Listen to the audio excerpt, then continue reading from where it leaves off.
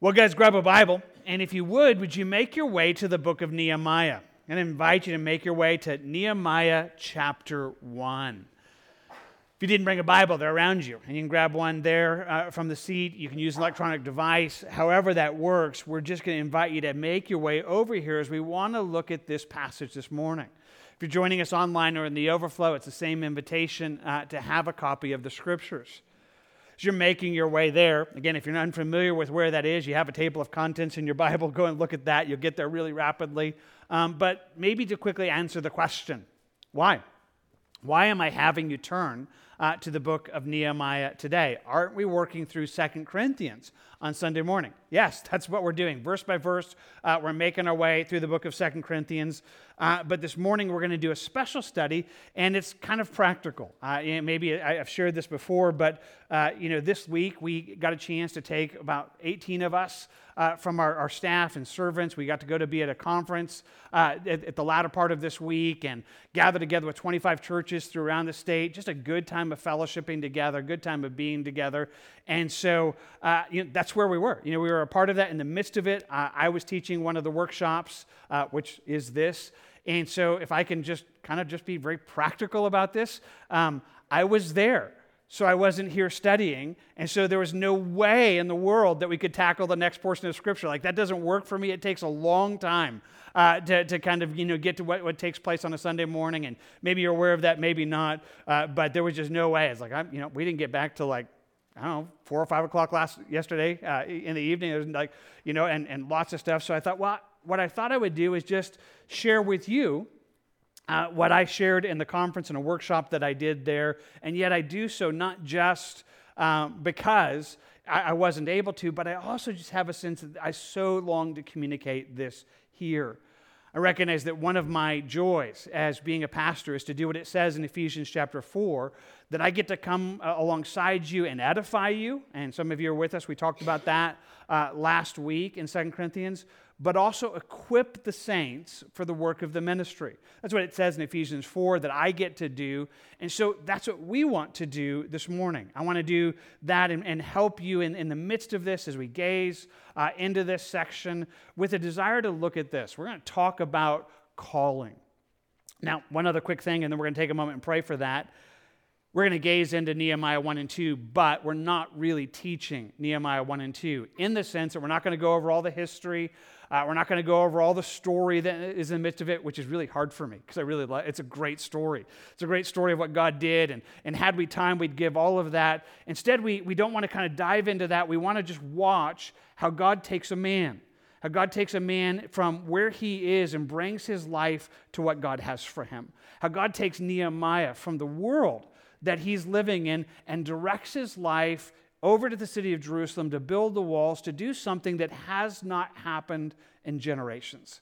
In over 100 years, in the midst of this, he's going to do something that nobody else has done and see incredible change in the midst of that. But we want to watch, how does he get there? How did God get him from where he was to what God had for him, to his purpose, if you will, in life? And we want to think that through as we think about you and I. How do we get there? And so that's going to be our thought process. That's going to be where we're going to go. Let's ask God for help in that. Father, thank you this morning for the ability to gather and seek your face. God, I thank you for your word. That is powerful. That is good. Lord, I'm asking right now that you would take even this special study and that you would speak it in a very fresh and powerful way in this space. God, you see us, and you know where this is present, and you know where this is what's needed. You know how you want to speak that into our lives. And Lord, I'm asking that you would take your truth and just meet your people in a way that would do what you said I get a chance to be a part of, to come alongside your people, your saints, and equip them for the work of ministry. I really want to do that. I really would like that to be a part of what happens right now. And so, God, would you go beyond me and communicate what you're saying so that we get, understand, but more, hear what you have for us. We ask for that right now. In Jesus' name, amen. Amen. Calling. to know your calling. You are. If you're a follower of Jesus here this morning, there is a call of God upon your life, a purpose and a reason for your existence that is not just for your own pleasure, not that you just got to figure out, but God has a reason for your life. And maybe that's something that you're fully aware of. Maybe as we talk about some of this morning, it's only going to just come alongside and remind you what you already know. Maybe you're here this morning and you know your calling. Maybe, like the Apostle Paul, you could introduce yourself that way, as he does in almost all of his letters, where he would say, I am Paul, called to be an apostle by the will of God, that I know what I am. I know what he has for me. Maybe you're there, and if that's you this morning, I want to tell you, I still think there's going to be help here, because the calling is both when we begin to walk in and constantly need just kind of just drawing in that, and I think there's going to be help there. But I'm also thinking and believing that I am probably talking to some of you that I would ask you and say, okay, what are you called to do? What does God have for you? And you might just go, I don't know. Like, I have no idea, what that is. And I don't want to make that just something that is insulting or in any way accusing, but I just want to tell you, you are called. You're a follower of Jesus, and you should know what that is. So how do we do that? How do we find what this calling is? Well, I want to give you 10 things. 10 things this morning that are not, all-inclusive. I mean, there's probably more that you could add to it. There's certainly others that have written great, papers and books on this. And so, hey, this is just a beginning journey with us. But I want to give you 10 things that I think might help you figure out what that is in your life. Maybe not all of them will work in your life, but for many of you, most of them will. And will be a part of both discovering and being able to walk in what that is. Well, the first two are not found here in Nehemiah, but they're going to help us get there. But they help us understand a little bit of what we're talking about. And so as we think about what it is to find the calling that God has in our life, the first thing that is needed in your life is that you need to know Jesus. Yet you absolutely need to know Jesus. In fact, let's be really clear with this. When I use the word calling, we're talking about something that only exists for Christians. It does not exist for somebody that is not a follower of Jesus. Now, that's important because we live in a world where sometimes in the working world or people in life, they will talk about discovering your purpose or discovering your calling as if that was something that was universal. Well, I'm not going to just come against everything that is. I just want to tell you, when the Bible speaks about calling, it's talking only to those who are followers of Jesus, because that only comes into play when we come to know Jesus. So one of the verses that we're going to use over and over this morning is a familiar verse for us. I hope it's a verse that many of you have committed to memory. If not, can I just make this a good encouragement? Like, this is one of those verses you should memorize, because I think it's really helpful into your own life. It's Ephesians chapter 2, verse 10, where it says, "For we are his workmanship, created in Christ Jesus for good works, which God prepared beforehand, that we should walk in them." Well, we'll highlight different pieces of that, but I want you just to notice that first little nugget, or that nugget in the midst of that. When we're talking about this, we're talking about something that happened when you were created in Christ Jesus, when you became a true follower of Jesus. This doesn't exist outside of that. This doesn't exist beyond that. It only happens for believers. And so it has to begin there. I want to just begin by inviting you. If you're here this morning and you don't know Jesus, there's an invitation to discovering this, to finding out why God would have you in this world. I mean, you'll never be able to have that without Jesus. You'll never be able to have that without Jesus. And it begins there, both his salvation. In fact, if we had time, we'd go into the verses before this that remind us that it is by grace we're saved through faith. It's not works. It's by knowing him. And we invite you to that. Now, I say that because, again, it has to begin there. And if you're not a follower of Jesus, you need to begin there. But I also say this because there's a danger when we begin to talk about serving God and working for God, that some will focus on that and not having a relationship with Jesus. We know this because Jesus says so. When he gives it to us in the Sermon on the Mount, he says, many will say to me in that day, and I hate that. Jesus, I just hate that it's many. He says there's going to be a bunch of people that come up to me in the last day, and they're going to say, Lord, Lord, have we not prophesied in your name, cast out many demons in your name, and done many wonders in your name? And then I'm going to declare to them, I never knew you. Depart from me, and you who practice lawlessness. Hey, scary reality.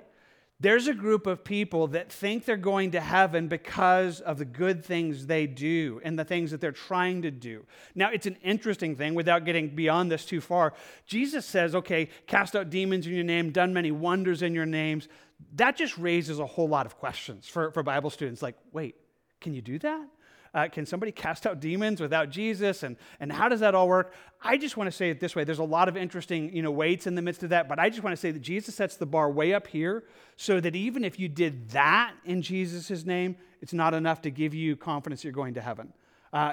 Because here's what I know. For most of you here in this room and people that I talk to, it's not like, man, I've cast out demons. It's more like, I taught Sunday school. Like, I taught Sunday school, surely I'm going to heaven. You should know how hard that was. If anybody made their, it's like, no, we somehow trust what we've done. And I want to tell you, I don't want to feed that. I'm more concerned that you have a relationship with Jesus, that you would know him, that you would be able to say, he knows me.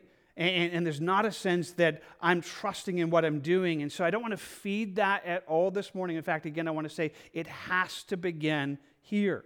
It has to begin in a relationship with Jesus. You absolutely need to be saved, because if you're not, you have no calling.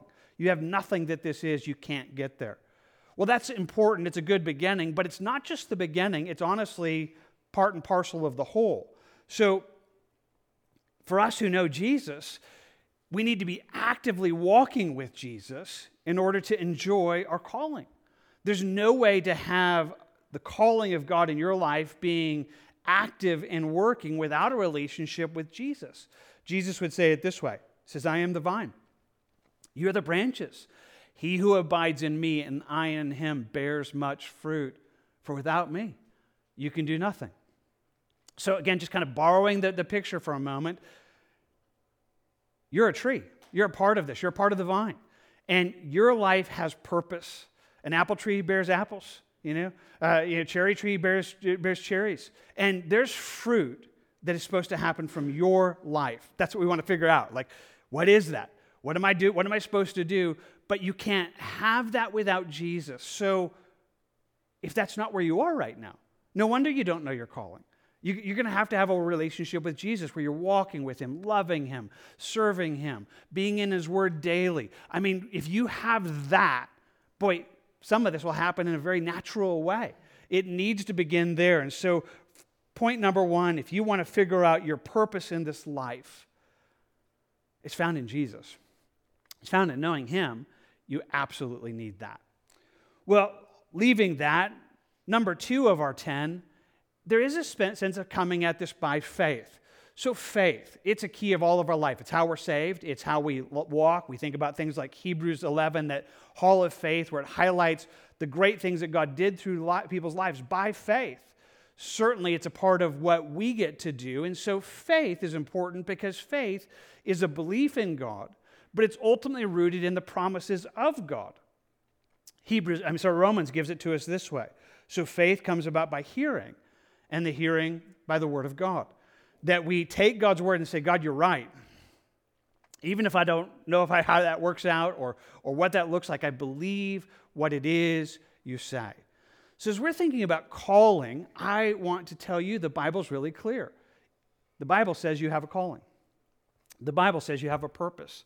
That God has created you in Christ Jesus for good works, and he has given you what the Bible calls a spiritual gift. Putting it back up on the screen for a moment, so we have this passage in Ephesians 2:10. We are his workmanship, created in Christ Jesus, just note it, for good works. You're made for it. In Christ, if you're a follower of Jesus, as you got saved, you are made for it. There's not anybody here that was not. There's not anybody that is here that's not supposed to be what's happening in your life. You're made for it. As a part of that making, he has given you a spiritual gift. We think about what it tells us in 1 Peter chapter 4. It says, as each one has received a gift, minister it to one another as good stewards of the manifold grace of God. All right. Key verse.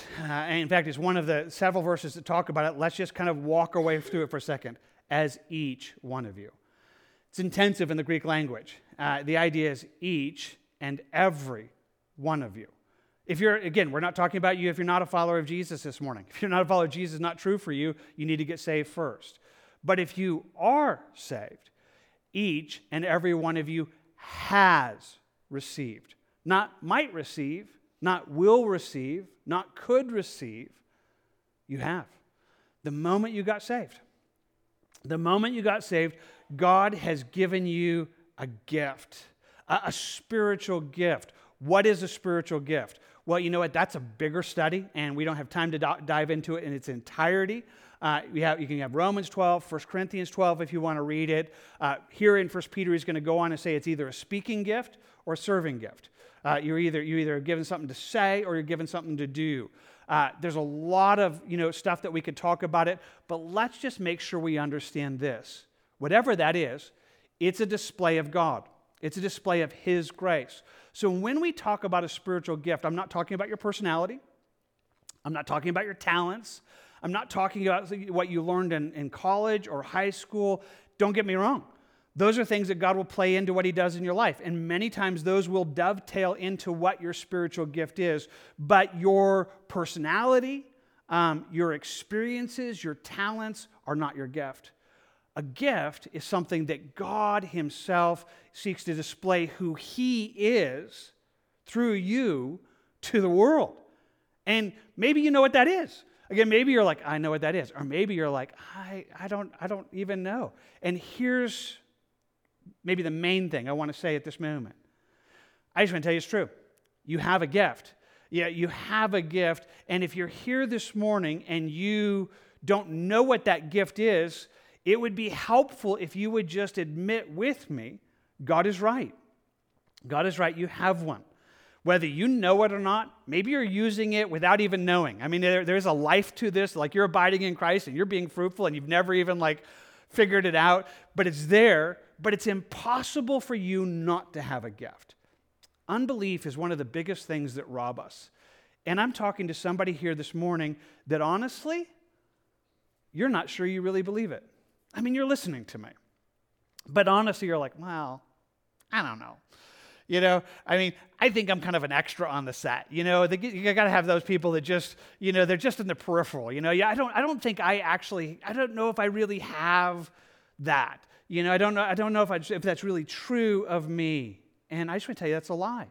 It's a satanic lie. And Satan's lies work. They work because they get us not to believe it. It would do good if you do not know what your gift is, if you would begin with me and just say, God, I know I have one because you said so. It's impossible for you to lie. You said every believer has a gift, and so I don't know what it is. But it's not that I disagree with you. It's not that I think that somehow, when spiritual gifts were being passed out, I didn't show up that day or something. I didn't miss it. I have it. I just don't know what it is. That would be a really helpful place. It's a good beginning. And if that's where you need to get this morning, then I'm inviting you to get there where you would just say, okay, God, I have it. I don't know what it is. I want to figure out what it is. Well, if that's where you are, well, that's really going to help us go to the rest of what we want to say this morning, because how would we figure that out? How would we figure out what that is? Well, I would be remiss if I didn't say sometimes God will make that known supernaturally. I mean, this is what you just read. I mean, we think about getting to read in the book of Exodus, right? And we get Moses there at the burning bush, and God's like, I have a plan for your life. You're going to be this. I mean, let's just be clear. God can do that. In history, He does it. Sometimes He'll give dreams or visions, and He can have burning bush experiences. But even when that's there, many times still everything we're talking about come alongside to just make that more clear. But in the 29 years I've been a pastor, let me also say this. I have found that to be the rare thing. Again, God can do it. You can't put God in a box. He can do it however he wants to do it. And if he wants to do it supernaturally with you, that'd be great. You should ask him. Like, God, you want to speak to me in a burning bush? I'm in. Whatever that is, I'm there. But for most people that I've walked with over the last, 29 years, it's not been this incredible, defining burning bush experience. There's been other things that have made that clear. And again, I think it's true for all of them. It's those that we want to talk about here in Nehemiah chapter 1. So you got your Bibles there. Notice with me. We want to just begin there in verse 1 and talk about providence. Notice with me in verse 1. It says, the words of Nehemiah, the son of Hakaliah, it came to pass. I like those words, and that kind of plays into what we're thinking about. In the months of Chislev, in the 20th year, that I was in Shushan the citadel. Pause there. Had we time, we'd talk about everything that was happening and what was happening in Israel. They had gone into captivity. They're out of captivity. They're back in the land. Worship has been restored. But things are still not good. As we're going to go on, we're going to see the walls of Jerusalem are down. That's going to be fascinating, but it raises some questions about Nehemiah. And the questions we'd have to ask is, why is Nehemiah here? Why is he in Shushan the citadel? Why is he there and not in the city of Jerusalem? God had already called for the Jews to return to Jerusalem. Somehow it didn't happen for him. If we kind of put in the math, it probably wasn't his choice. It's probably his parents. Somewhere they made the decision not to go back to Jerusalem. They stayed there in the land of Babylon and stayed there as it would be in the midst of it. Somehow, not only did Nehemiah stay, he is now in politics in his day. I mean, he's a cupbearer, but make no mistake, he is in politics in that space. He is in one of the most powerful courts in the world, in a place that would have authority and encouragement. And that how Nehemiah got there, we actually don't know. But I'll tell you, it wasn't an accident. It wasn't an accident that they got there. It is providence. Providence has been defined as God working supernaturally in a natural way. I mean, he's doing supernatural things. You just don't see it. And he gets our life where we need to be. We go back to that verse there in Ephesians, and I want you just to think it through this way and thinking about what it is that God has prepared that before you, that he's the one that would make that happen. He says, we are his workmanship, created in Christ Jesus for good works, which God has prepared beforehand, that we should walk in them. Beforehand is kind of an interesting word. It's certainly a time word, like before you ever got there, he made them. That would be true.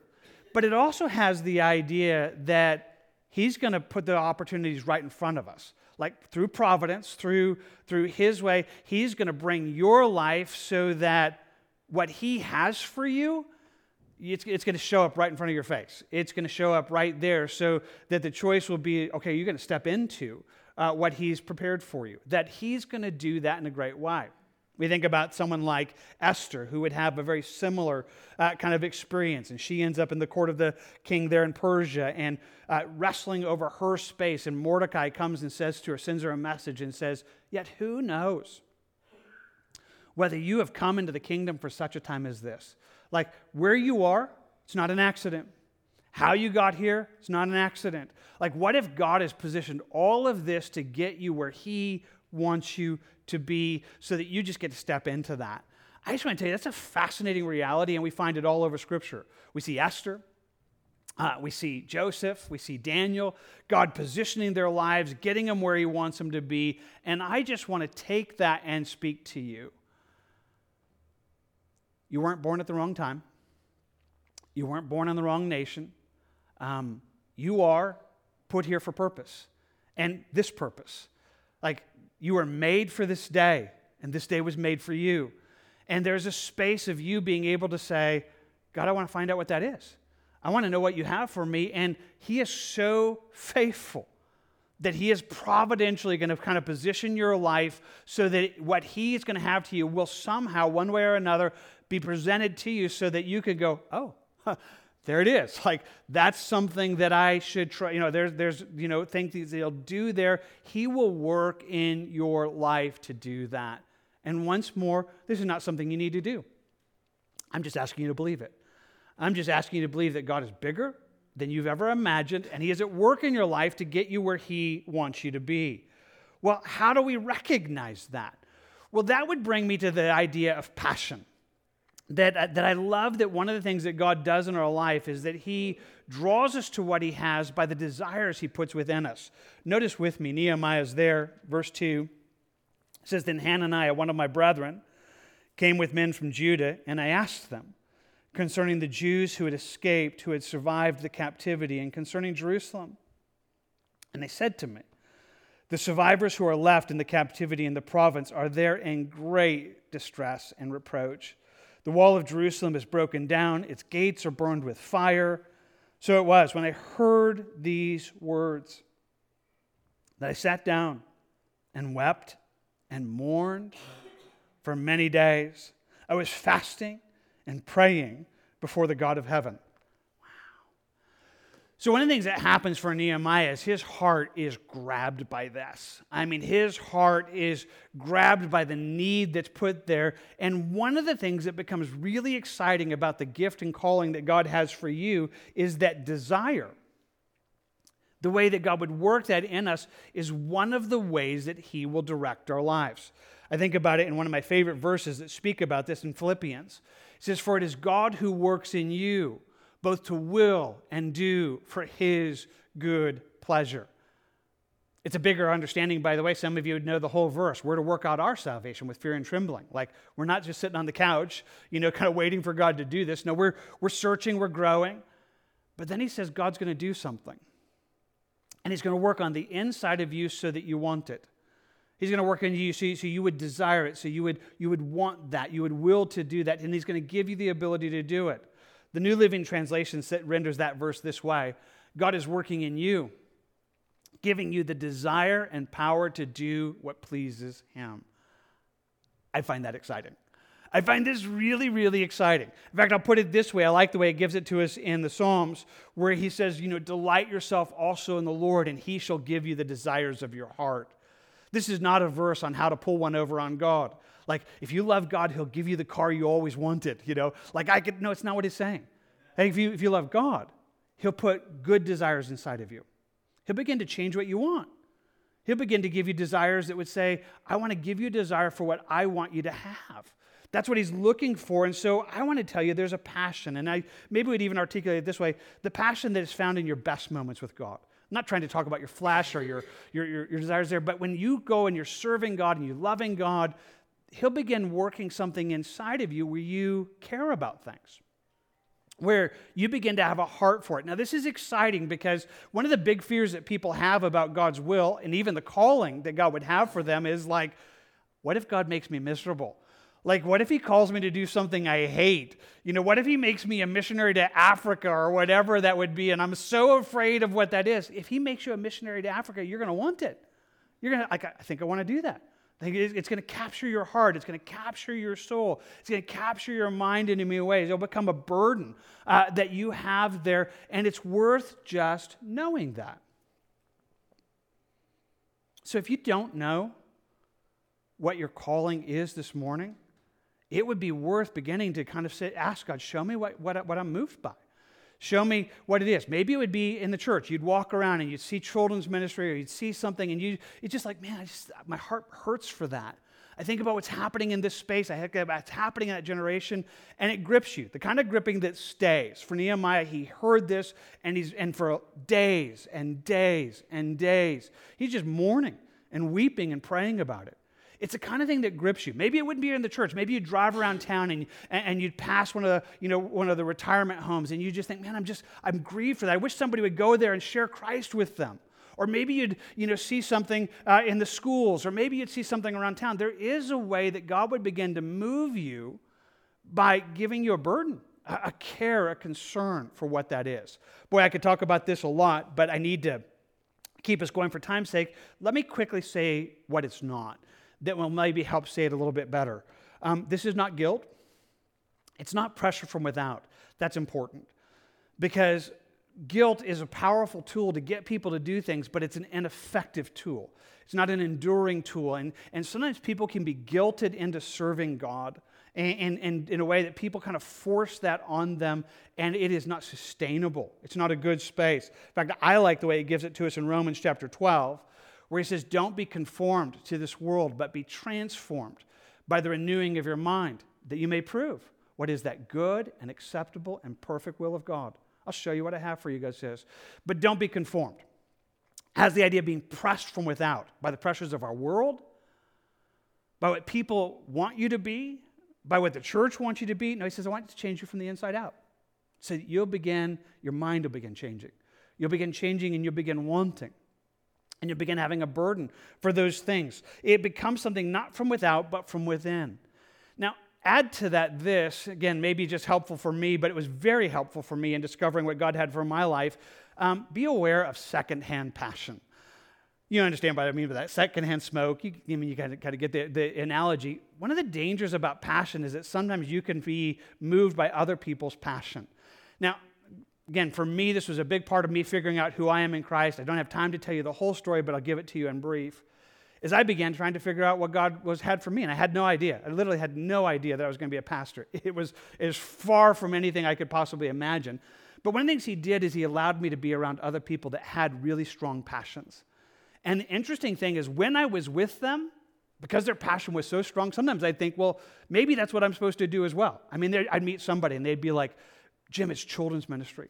Boy, it's kids. I mean, most people that come to Christ, they come to Christ young. I mean, we need to be pouring our heart into the kids. And I'd be like, yeah, that's a great idea. Maybe that's what I'm called to.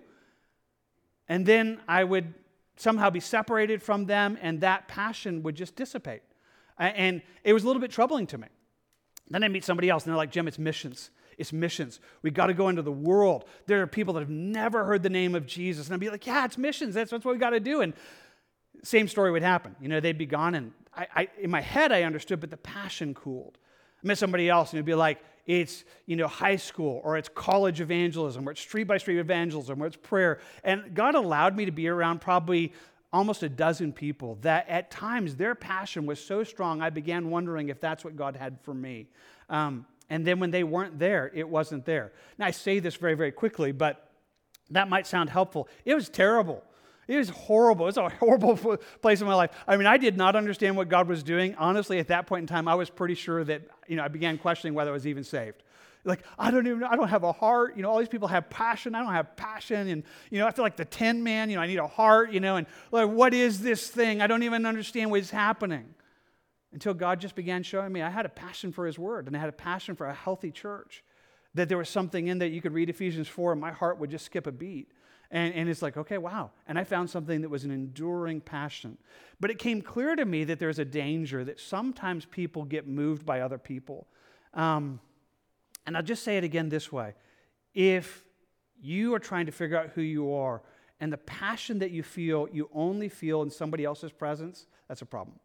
If you need to read a book or turn into the YouTube channel to have their passion spark your passion all the time, and when you're not tuned in, it's not there, that's not God. That's secondhand passion, and you will never figure out who you are. What God is doing inside of you is sustainable, it's continuing, it stays in that space, and it's incredibly exciting. It is incredibly exciting. It still is incredibly exciting to me as I continue to want to walk in those things what God has for me. I will often just hold out to Him, God, show me. Show me what you want me to do. Show me what you want me to be involved in by changing me from the inside out. And I love that process, and I just want to tell you, that's a good space. And again, maybe you're already doing it. Maybe you're already aware that you're kind of looking at it. Because if we take, the two things we've talked about so far, we think about providence and passion, when He begins to stir up your heart and then puts opportunity that's like, okay, I'm concerned about this, and then boom, here's an opportunity for me to do what I'm concerned about. I wonder if that's God. Yes, like that's what He does, that He begins to give you a heart for it. Well, let me keep going for time's sake and very quickly give you a few others. So passion's a key part of it, but not only is it passion, it is through people. So Nehemiah's there, and we get the whole story right. He gets there, Hananiah, one of his brethren, come, and they're sharing this story with him. And that really is part of what sparks what Nehemiah discovers. And I just want to say quickly that God often uses people to encourage us in what he has for us, that other people will often recognize it, that the other people will often come alongside to say, hey, I see something inside of you. In fact, it ought to be that way.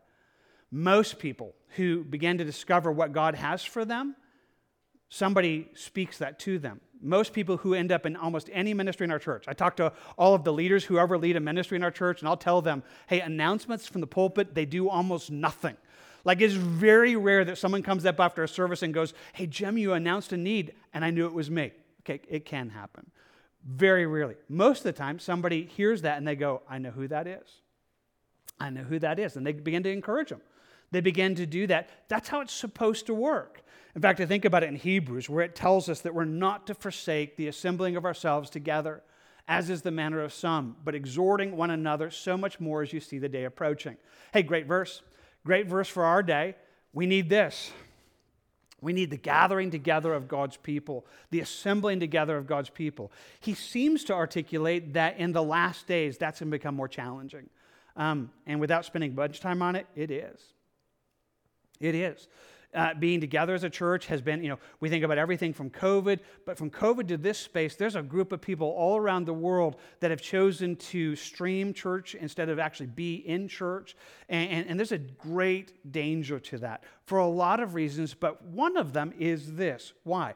Well, I started this in the middle of a sentence. We're not to forsake the assembling of ourselves together. Let's go back to the first part of the sentence. The first part of the sentence says, let us consider one another in order to stir up love and good works.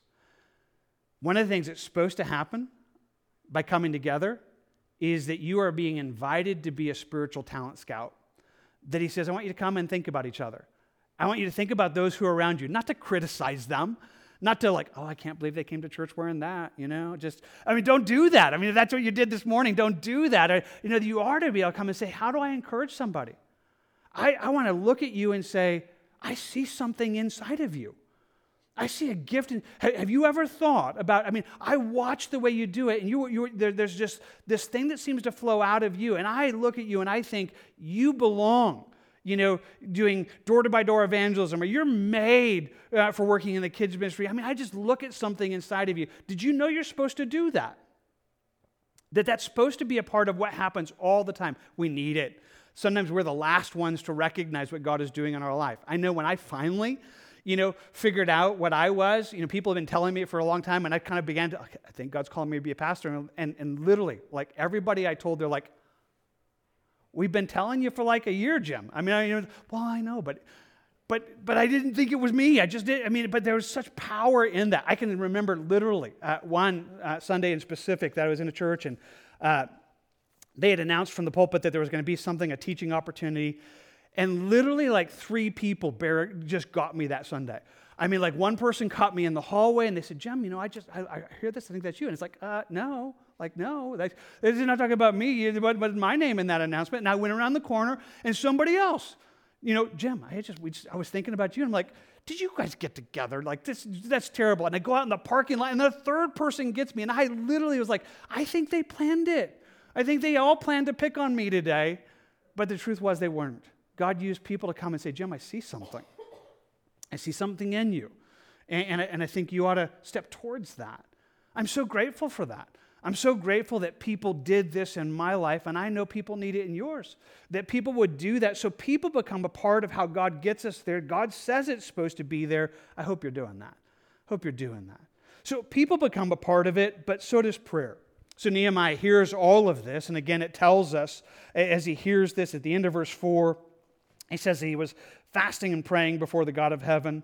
Verse 5, he says, I pray, Lord God of heaven, O great and awesome God, you who keep your covenant and your mercy with those who love you and observe your commandments. And he goes on and offers this great prayer. We won't read all of it for right now because, again, it fits into the context of the story. But I think it would be just really helpful if I made sure I said this. God called you. That ultimately, if there's a calling of God, he does it. And it would sound like it doesn't need to be said, but I know enough to know that it does need to be said. If you don't know what your calling is, talk to God about it. Ask him. Ask him. He wants you to know. And the way he brings that out in your life will be different, but it should become a regular part of your prayer life until you know. For me, as God began stirring that in my life, it would probably take 2 years. It would probably take 2 years of me wrestling and questioning and praying. It wasn't going to be something that I had figured out in a week. It would be something that took time.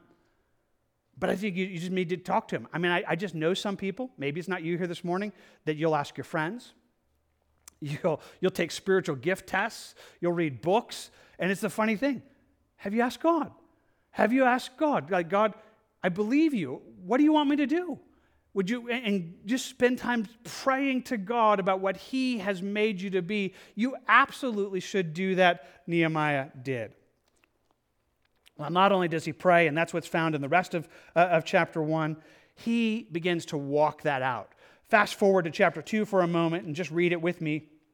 It says, it came to pass in the month of Nisan, in the 20th year of King Artaxerxes, when wine was before him, that he took wine and gave it to the king. Now, I had never been sad in his presence before. Therefore the king said to me, why is your face sad, since you are not sick? This is nothing but sorrow of heart. So I became dreadfully afraid. And I said to the king, may the king live forever. Why should my face not be sad? And the city, in the place of my fathers' tombs, lies waste, and its gates are burned with fire. And the king said to me, what do you request? So I prayed. Good thing to do. Again, he's talking to God about it, to the God of heaven. And I said to the king, if it pleases the king, and if your servant has found favor in your sight, I ask that you send me to Judah to build my father's tombs, to the city of my father's tombs, that I may rebuild it. Nehemiah is praying about it. He's got a passion, and then as opportunities begin to come, he just begins to walk in this. He begins to walk forward in what that is. And maybe one of the helpful things, I want to just simply say it this way, is that this is one of the very helpful things in discovering what God has for your life. Is I've asked people, and I've done so even in the last few weeks, and I spent time talking to some of our servants and stuff, and I just asked, how did you figure it out? How did you figure out what God had for you? One of the most common responses is that they just began doing. They just took steps forward into something, and then as they took steps forward, either move forward or God turned them a different way, and it articulated what has been well known and said by others smarter than me that just simply say, you can't steer a parked car. You know what I mean? Just think it through. It's kind of an accumulation. You could sit there in the car and turn it. You're not going anywhere. But if you're moving, you can turn the wheel. And for most people who figured out who they are, it was this journey that started. They just, okay, I'll just start here. I'll just start here. And either that opened up a door further, or they started something and it's like, man, I don't feel any favor. There's not God. But then God would turn it and say, okay, I don't have you doing this. I have you doing this. I want to get you where I want you to go. And he does that through that. That walking in it is a key part of it. In fact, that's what we saw back there in that Ephesians 2:10, where he says, we're his workmanship created in Christ Jesus for good works, which God prepared beforehand. You should walk in them. You should walk in them. You should say, okay, I'm just going to put my foot out. I'm just going to take a step. I'm going to try it. I'm going to try it and see what that is. And if I'm wrong, then God can redirect and continue helping me move forward. What's the risk? That you try something and find out it's not you? Maybe you think, well, maybe you're called to lead a Bible study. Well, start a Bible study. See if it happens. Maybe you think you're being called to be an evangelist. Go knock on a door. What's the worst thing that can happen? You find out you're not really gifted at it? Or maybe you begin to find out, I think this is God. You just start taking steps. It might start stall. It might start, bumping around a little bit, but God will do amazing things. Sometimes just walking would be helpful. And again, I'm going to say this carefully as I can, but I mean it as intentionally as I can. There's not anybody in this room that God's design for you is to just sit and do nothing. God did not make Christianity to be a spectator sport. There's not anybody in this room like, no, this is his plan. I just come on Sunday morning and I sit. That's my whole plan. That's the whole thing. No, it's not it. You should walk. Maybe it's something here in this church. Maybe it's in the community. The body of Christ is bigger than us, but you should be doing something. You should be walking. If you're not walking, if you're not stepping, there's a problem. And there ought to be something, whatever that is, whether you're stepping towards, encouraging people or praying, whatever he's made you for, step towards it. You'll begin to discover what that is. Well, that takes us to number 9. Again, just hitting it quickly. Fear. Don't be afraid. So Nehemiah tells us in the midst of this, he was dreadfully afraid, and that's helpful. But I want to quickly take this to another part of a story, that when we think about it this way, that fear is probably one of the key things that's holding some people back from serving. Jesus tells an interesting parable. I thought about trying to just skim over it, but I just want to read the whole thing to you very, very quickly, but then highlight this aspect of it. So in this parable, in Matthew 25, Jesus says it this way. He says, the kingdom of heaven is like a man traveling to a far country who called his own servants and delivered his goods to them. To one he gave 5 talents, to another 2, and to another 1, each according to his own ability, and immediately went on a journey. Every one of his servants he gave gifts. Not everybody got the same number. Everybody was gifted. Some had 5, some had 2, some 1. He who had received the 5 talents went and traded with them and made another 5 talents. Likewise, he had received 2 and gained 2 more also. But he who had received 1 went and dug in the ground and hid his Lord's money. After a long time, the Lord of those servants came and settled accounts with them. After a long time. And he settled accounts. That's where we are. Jesus is coming back, and we're going to stand before him at what's known as the bema seat of Christ, and we're going to give an account of what we did with what he gave us, what we did with the life that we have. That's coming for every one of us. Well, the one who received 5 talents came and brought 5 other talents, saying, Lord, you delivered me 5 talents. Look, I've gained 5 more talents besides them. His Lord said to him, well done, good and faithful servant. You were faithful over a few things. I will make you ruler over many things. Enter into the joy of your Lord. That's what we want to hear when we see Jesus. Well done. Enter into the joy of your Lord. Well, the 5-talent person had that. The 2-talent person comes and says, God, you gave me 2 talents. I've gained 2 more talents beside them. And his Lord said to him, well done, good and faithful servant. You've been faithful over a few things. I will make you ruler over many things. Enter into the joy of your Lord. Without much explanation, exact same. The 5-talent, the 2-talent, they get the same reward. There's not a wording that's different there. It's not about how you compare to others. It's about what you are doing with what he's given you. We may talk about that more next week as we're back in Corinthians. Well, it goes on, and it says, then he who received the 1 talent came and said, Lord, I knew you to be a hard man, reaping where you've not sown, gathering where you've not scattered seed, and I was afraid. And I went, and I hid your talent in the ground. Look here, you can have what's yours. He says, God, I looked at it, and you're holy, you're big, and I was afraid. And so I didn't do anything. I just took what you gave me and I buried it, but I didn't mess anything up. There's got to be some, I didn't ruin anything. But Jesus said to that one, his Lord answered and said, you wicked and lazy servant. You ought to have deposited my money with the bankers, and at my coming you would have received back my own with interest. That's not what I want you to hear. I don't want us to stand before Jesus and go, you were lazy. Like what in the world were you doing? I mean, at the minimal, you could have just invested in something that you knew would have been a return. Without even a really big risk. You could have just served in the church a little bit or something. You could have done something. That is not where I want for you, but it's worth noting that the man was afraid. And most people who struggle with serving, it's fear. But I just want to say it again. What are you afraid of? I think about it for Nehemiah or Esther. Both of them, it really was, maybe they were risking their life. Esther's like, if this doesn't go well, you kill me kind of thing. That's probably not what you're risking. Maybe it is. It's not that bad a deal either, though. For most of us, you're just risking failing. You're risking being embarrassed. You're risking trying something and finding out it wasn't you, or starting poorly. Are you really going to let fear keep you back? Are you really going to let fear hold you back from that? Don't let fear hold you back. May he rescue you from that. Well, one last one, and we'll touch it quickly. God's hand.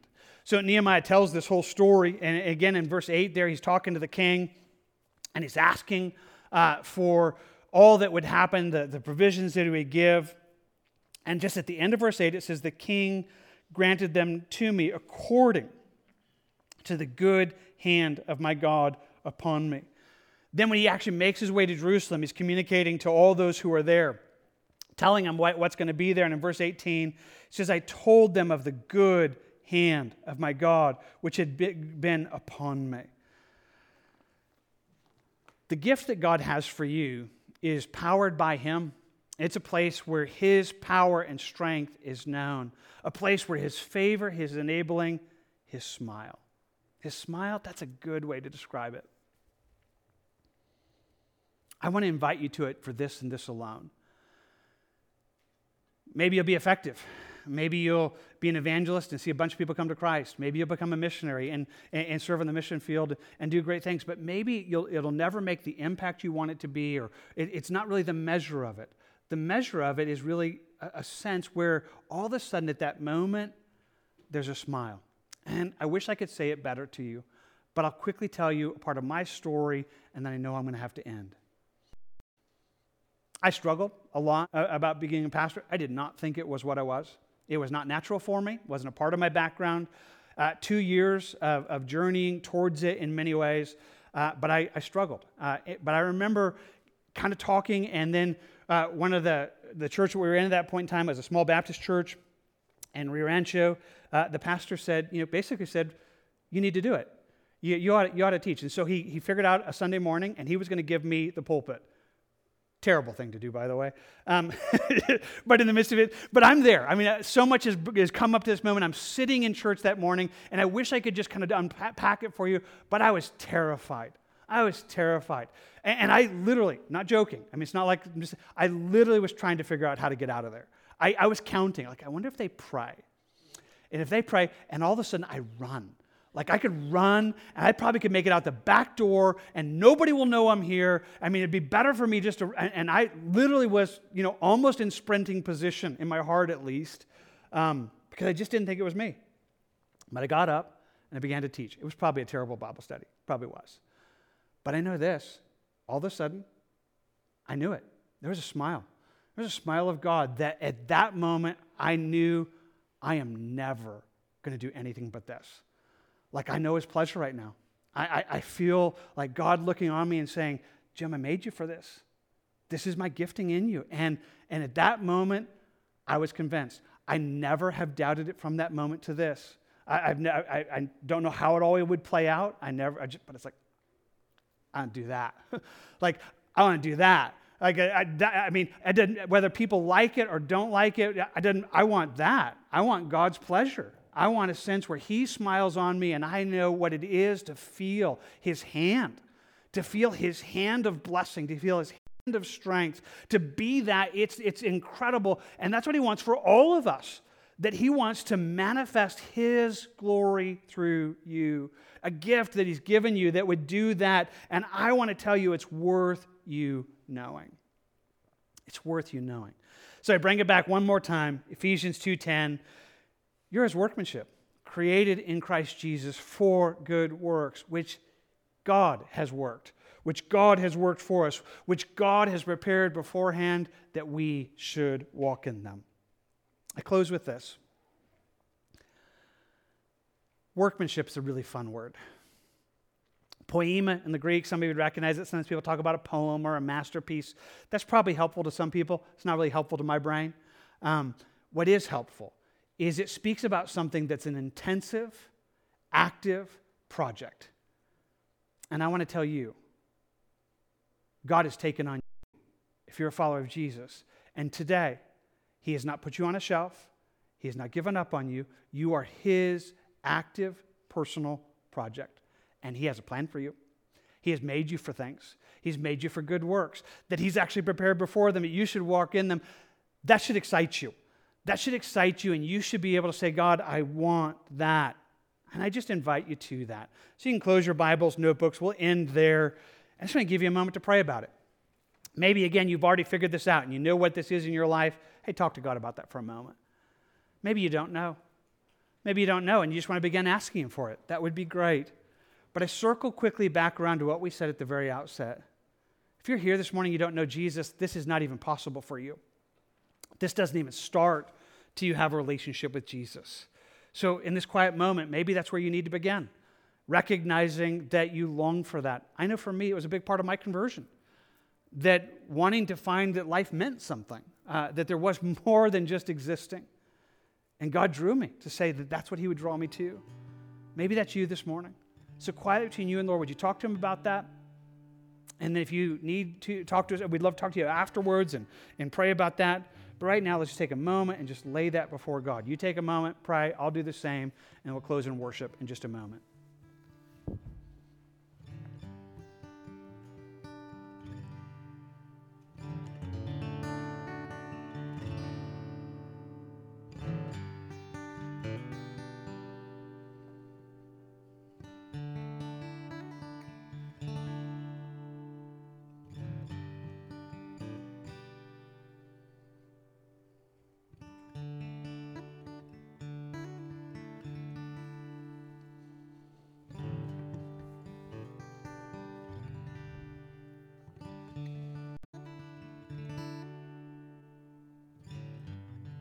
Father, as for me, I just want to believe you and say that I know that every Christian in this room, you've given them a spiritual gift, a manifold of your glorious grace. Not their personality, not their talents, not their experience, you. And you're longing to manifest that in the world. Thank you for those who know that and walk in that. I pray you'd strengthen their hands. But I pray right now for those that don't know. I pray that they would not be the one that buries their talent in the ground and does nothing. I pray that where that's been the past, you would forgive, but now we're here. Lord, that you would draw them to figure out who they are and to do that for your honor and your glory. God, for those who don't know you, draw them. We ask for that now as we just lay this before you, and we do so in Jesus' name. Amen. Amen. Well, we went a little long. Sorry about that. Hope it's still there. But let's just stand, and we're going to go before God and worship. If you have questions, we're here. We'd love to talk to you about this, and I'm always available to help you walk through these things, longing that you would find what God has for you. I still want to take a moment and just speak a benediction over your life. And I want to just speak the benediction that's found in Hebrews over you, and long that God would just bring you into it. Hebrews ends this way. Now, may the God of peace, who brought up the Lord Jesus Christ from the dead, that great shepherd of sheep, through the blood of the everlasting covenant, may He make you complete in every good work to do His will, working in you what is well-pleasing in His sight, through Jesus Christ, to whom be glory forever and ever. Amen.